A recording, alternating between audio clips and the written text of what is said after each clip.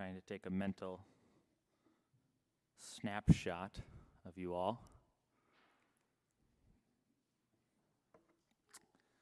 I'm going to miss this place.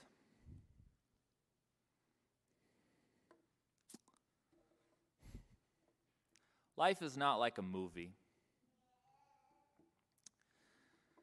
3.5 years ago, I came here because I have a deep respect for Pastor Jeremy Deck. I said, I want to learn from you. And there's a lot of people in the world who are smarter than me, but he's one of the few people I'll admit that are smarter than me. Every debate we have, somehow he ends up winning, even when I'm right. I just can't prove it. But one of the differences between me and Jeremy is he watches films and I watch movies. I don't know the difference, but he's always talking about the films he's watching. What I like about movies, especially Christian movies, they're very cheesy, but I really like them. Well, I don't really like them, actually, but a little bit I like them. Because they wrap everything up really, really nicely. 90 minutes. And I think, man, I wish ministry were like that. I wish life were like that. But it isn't. Before coming to Gospel Life, I pastored an English-speaking church within a Russian-speaking church. And it's a long story. Maybe I've told you about it before, but I won't explain it. But I took that role as a 21-year-old. And I had wanted to be a pastor since I was a little kid. And as a 21-year-old, I took the very first offer that came to me because I was so excited to be a pastor. And I told them, my calling is to plant a church in North Minneapolis, but I can stay here for 2 years. And the time at the Russian church was key to my development as a person and as a pastor. You know, and I made friends there, like I've made friends here. I made friends there who continue to have my back to this day, 4 years later. But I left there hurting, and I left there tired, unsure if God could work through me. Because in 2 years there, I didn't see much fruit. I wondered, does starting new churches make any difference? Do people actually still come to know Christ? Or is it just kids who grew up in the church and then even many of them, it seems, fall away? Is there still power in this? In late February of 2017, I know that because this week I don't delete emails. I typed it in and I read it. It's an email I sent to 3 friends late in my time at the Russian church. I titled the email, Discouraged Pastor. And I asked a rhetorical question. Am I wasting my time? After my time at the Russian church, I knew that before we started a new church in North Minneapolis, I had a lot of growing to do. I had a lot of learning to do. And so I came to Jeremy and I said, I want to be your apprentice. He says, okay, what does that mean? So I made up a job description.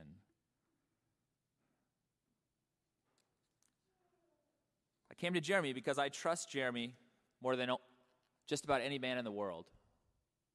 And I also know his strengths, and I know what he stands for, and I stand for the same things. But I also know his weaknesses. They're a lot like mine, involve losing car keys and when they're in your pocket. And I thought, if God can work, and I meant this seriously, if God can work through him, God can work through me.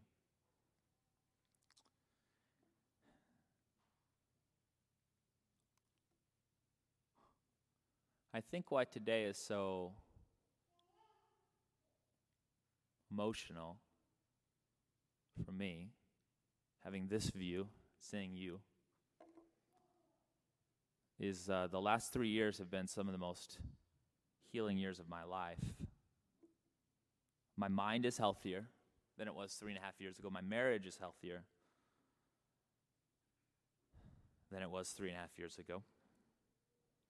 And this morning I stand before you confident that Jesus is still working, confident that there is still power in the gospel, confident that starting new churches really does make a difference. In the last 3.5 years, I've seen God open the eyes of the spiritually blind. I told Andrew this morning I was going to talk about him, and I said, how do you pronounce your last name? And he said, Maher, I think. I've known him for 3.5 years. I don't know how to pronounce his name, but 3.5 years ago, I met him at Bauhaus Brewery, and he was very skeptical about the church. He was very skeptical about truth claims and religion. And now now he loves the Lord. I met Emma, who I don't know if she's here today. And she said that she doesn't know when she officially became a Christian, but it was sometime in the last few years. And just a few weeks ago, I got to see her be baptized. Last week, Ryan Paris did the call to worship.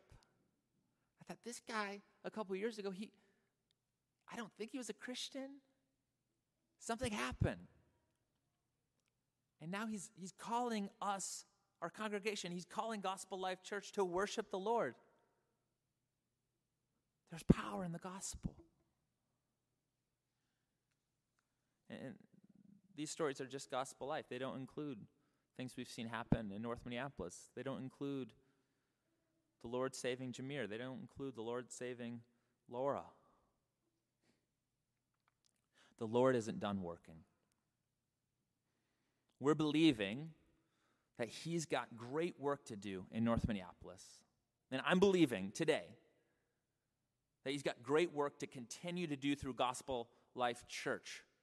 Coronavirus has totally changed things. We were in a building last year, another building. Then we were in a backyard. And now we're here. And it's a strange time to be planting a new church out of Gospel Life because it's almost like Gospel Life is restarting, replanting. That's an amazing opportunity.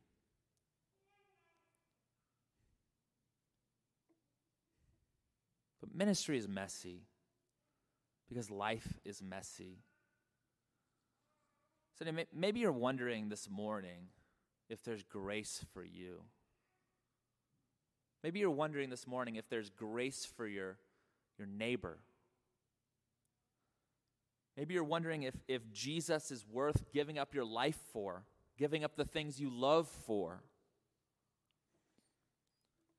Maybe you're already a Christian, but you're wondering if you're wasting time in the local church. You're wondering if gathering with people on Sunday, if attaching yourself to a dysfunctional extended family like this makes any difference. Maybe you're wondering if God can actually use you to help others see that Jesus is worth living for. Maybe you've got people in your life you think they're too complicated to talk to. They're so opposed to Christianity. They never give up the things they love. They never change their life because their life is so at odds with the gospel. They never want to turn from those things to Jesus. So I'm just not going to talk with them. Well, today, in Genesis chapter 35, we see that God is powerful, and God does work through us. And so go to Genesis chapter 35. Genesis is the first book of the Bible. Chapter 35 is the big number 35, and we'll start right at the beginning of this. This morning, let's see how the Lord spoke into the life of a sinner named Jacob, and how the Lord used Jacob to bring his entire family to the Lord. But before we look at Genesis 35, some of you here haven't been in our series on Genesis. Maybe you're coming in for the first time this morning. So let me just catch you up in about 2 minutes of chapters 1 through 34. In the beginning, God created the world. He created human beings, and everything was good. He created human beings to know him and to love him and to know one another and to love one another. But then people turned away from God. They decided to do things their own way. They rejected his authority. And so sin came into the world. Death came into the world. Everything was ruined. And chapters 4 through 11 show the consequences of sin and how the world has changed from its intended perfect design to where it is now. Brother is killing a brother. Men are sexually abusing women. People are thinking about how they can hurt one another all the time. Then in chapter 11, we see people come together in unity, but it's unity to disobey God. But God isn't done with the world, and he has a plan to bless the entire world through one couple named Abraham and Sarah. He goes to Abraham and he says, I'm going to bless you, and I'm going to bless the whole world through you. That through this line, through this family line of Abraham and Sarah, is going to come the one who will fix the world, who will right the wrongs.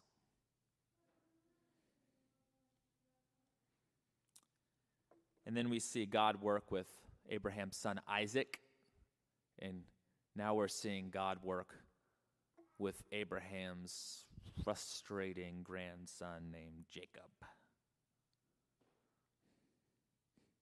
In chapter 28, the Lord comes to Jacob, whose name means deceiver. It's kind of awkward preaching about Jacob because I had to, at the start of the week, I said, I don't like Jacob. Okay. Well, I'm supposed to preach about Jacob, so I have to work on that. But Jacob is frustrating because even when God comes to him and says, I'm going to bless you. I blessed Abraham. I blessed your father Isaac. I'm going to bless you. And then Abraham's response in chapter 28 is, okay, if you bring me back to this place, Bethel, if you bring me back to this place, you'll be my God. There's some debate on exactly, is Jacob actually a believer up to this point in Genesis? We see his life, and I don't know. At the very least, it's messy.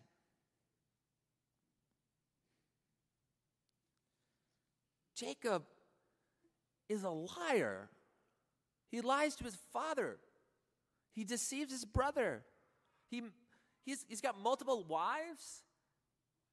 He has this back and forth conflict with his father-in-law where they're both trying to rip each other off. And last week in Genesis chapter 34, we saw his daughter be raped, and he was passive. And it's not just Jacob who's dysfunctional. His family's dysfunctional. Instead of having eye for eye justice, that's even, right? They went eye for head. You did this to our sister, we're going to wipe out your entire village. This is a dysfunctional family led by a dysfunctional man. But still, look at what God says. Verse 1. God said to Jacob, "Arise, go up to Bethel and dwell there. Make an altar there." Look at Jacob's life. I almost read about him and I almost hate him. I wouldn't want to be friends with Jacob. But still God says, "Arise."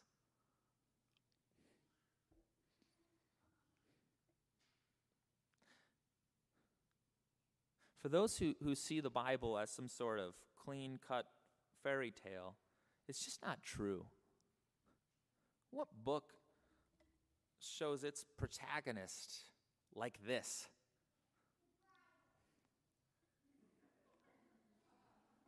Amen. Genesis tells stories that are more real than cheesy movies. Genesis refuses to give us a story that's tied up real nicely in a bow at the end of 50 chapters. God looks at this man named Jacob. He looks at this man who's made a mess of his life, and he says, "Arise." Keep reading in Genesis, and you'll see that Jacob's family life continues to be dysfunctional. The effects of Jacob's previous sins continue to negatively influence his life. But from 35 on, you'll notice a very real difference in Jacob after this encounter with the Lord. All because the Lord, in his grace, said, "Rise." And why does God say, "Arise, go up to Bethel and dwell there"? Why does God say, "Make an altar"? How does the Lord introduce himself? Who is this God? The Lord says, "Make an altar there" to who? To the God who appeared to you when you fled from your brother Esau. The Lord introduces himself by reminding Jacob that he is the God of Jacob's salvation. When Jacob feared his encounter with his brother Esau, the Lord showed up and promised to bless Jacob. The Lord showed up and he promised to keep Jacob. He promised to protect Jacob. He promised to never leave Jacob. Who is this God? He's the God of Jacob's salvation. How does Jacob respond to the Lord's call? Look at verse 2, little number 2. So Jacob said to his household and to all who were with him, "Put away the foreign gods that are among you, and purify yourselves and change your garments."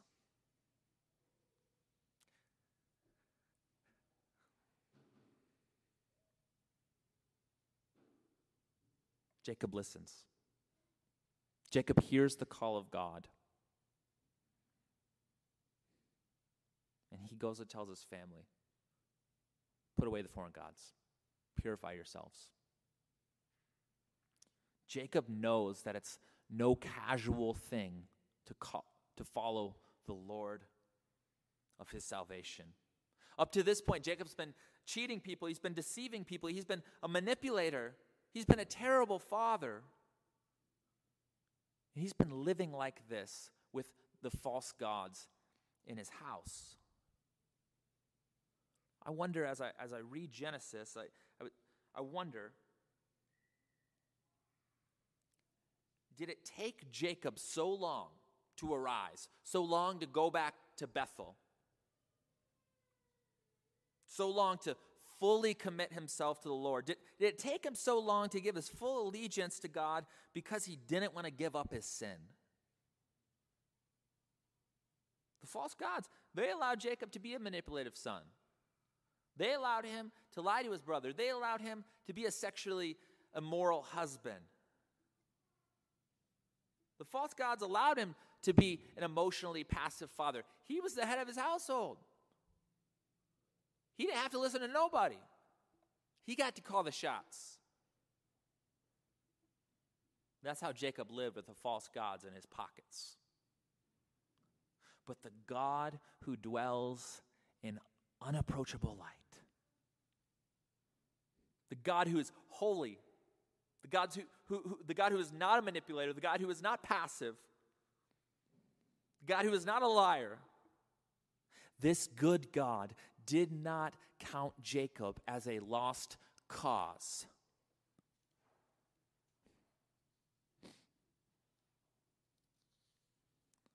The Lord was not passive. The Lord did not shake his head. The Lord did not throw up his hands and say, enough with this guy. No, God called this sinner named Jacob. Come to me so that I can bless you. The Lord called Jacob so that Jacob could be blessed in the love of God. And Jacob responded to this call of blessing. Jacob heard the call of God and obeyed. Jacob immediately knew things needed to change in his life.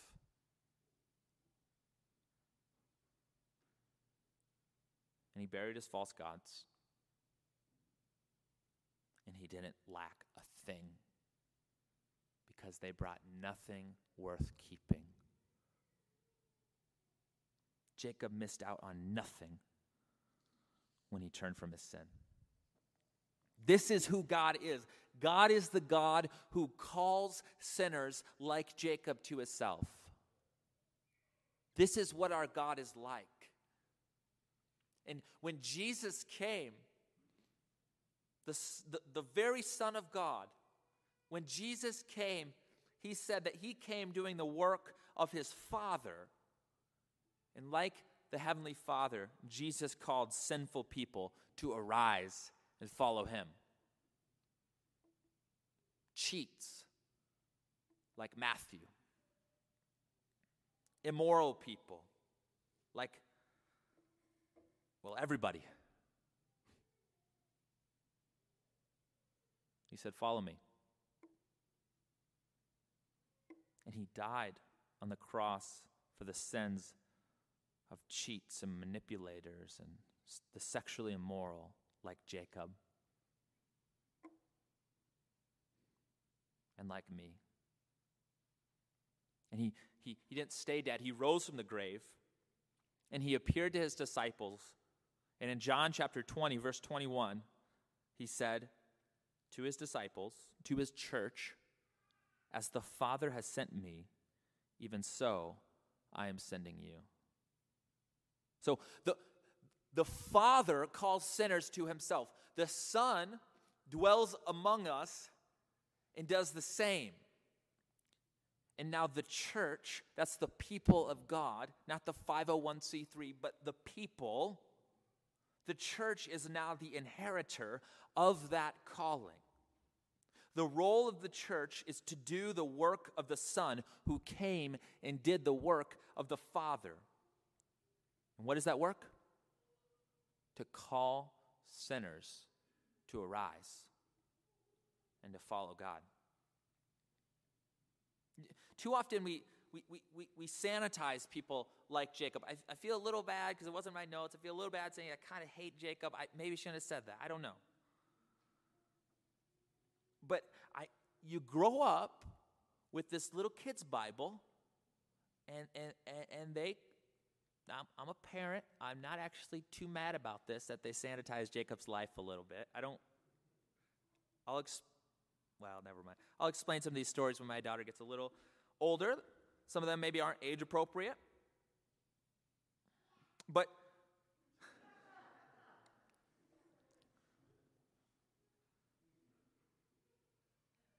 you grow up and you think Jacob's the hero, right? And Jacob has been sanitized We've cleaned up Jacob. We've cleaned up the people in the Bible. We've put him in this category that separates him from real people. We even call them Bible characters. They're not Bible characters, they're people. They're people like you. They're people like your neighbors. We lose sight that Jacob was a real sinner with real sins. We lose sight that he was the real sinful son of sinful parents, and that he had sinful children. He really lied to his brother and took the inheritance. He really threw up his hands and said to his daughter's rapist, yes, marry her. Just don't hurt me. He was a real man with real sin. But God really said, arise. And today, God is calling you. He's calling you to arise. Get up. Follow him. Bury your false gods. Purify yourself, because whatever God is asking you to give up is worth giving up. You won't miss out on anything.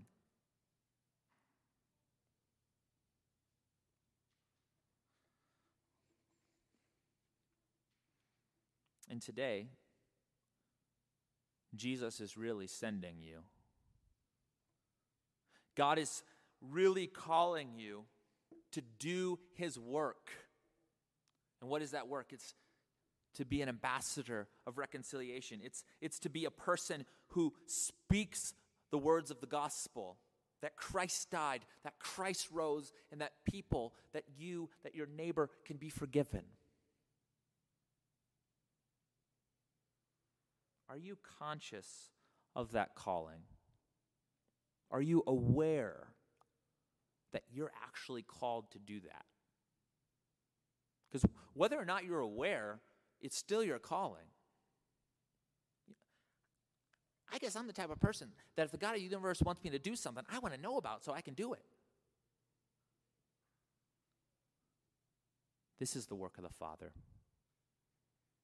To love him, to love your neighbor, and to open up your mouth and share the words of eternal life. But we doubt.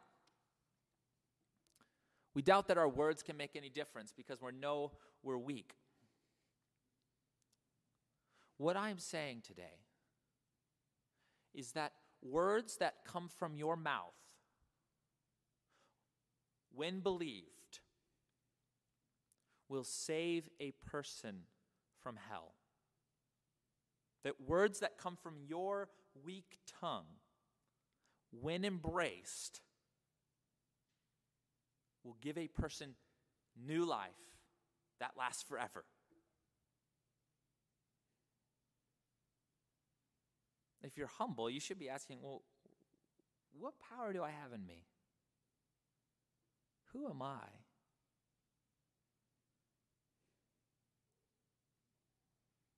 Do I really think what? That's crazy. I can't even get likes on Twitter. What difference do my words make? Your words will make a difference because God has made it so that people would come to know him by hearing and embracing the announcement of his gospel, of his good news. What is that? That's that God himself, the Son of God, Jesus, came and he lived perfectly. That he died sacrificially, that he took my sins onto him, that he was buried, and that he actually physically rose from the grave, and that he is king. Jesus, the one who rose from the grave, is king. And how do you come into his kingdom? You hear the words of the gospel, which is the power of God to save. You believe, and you turn to him.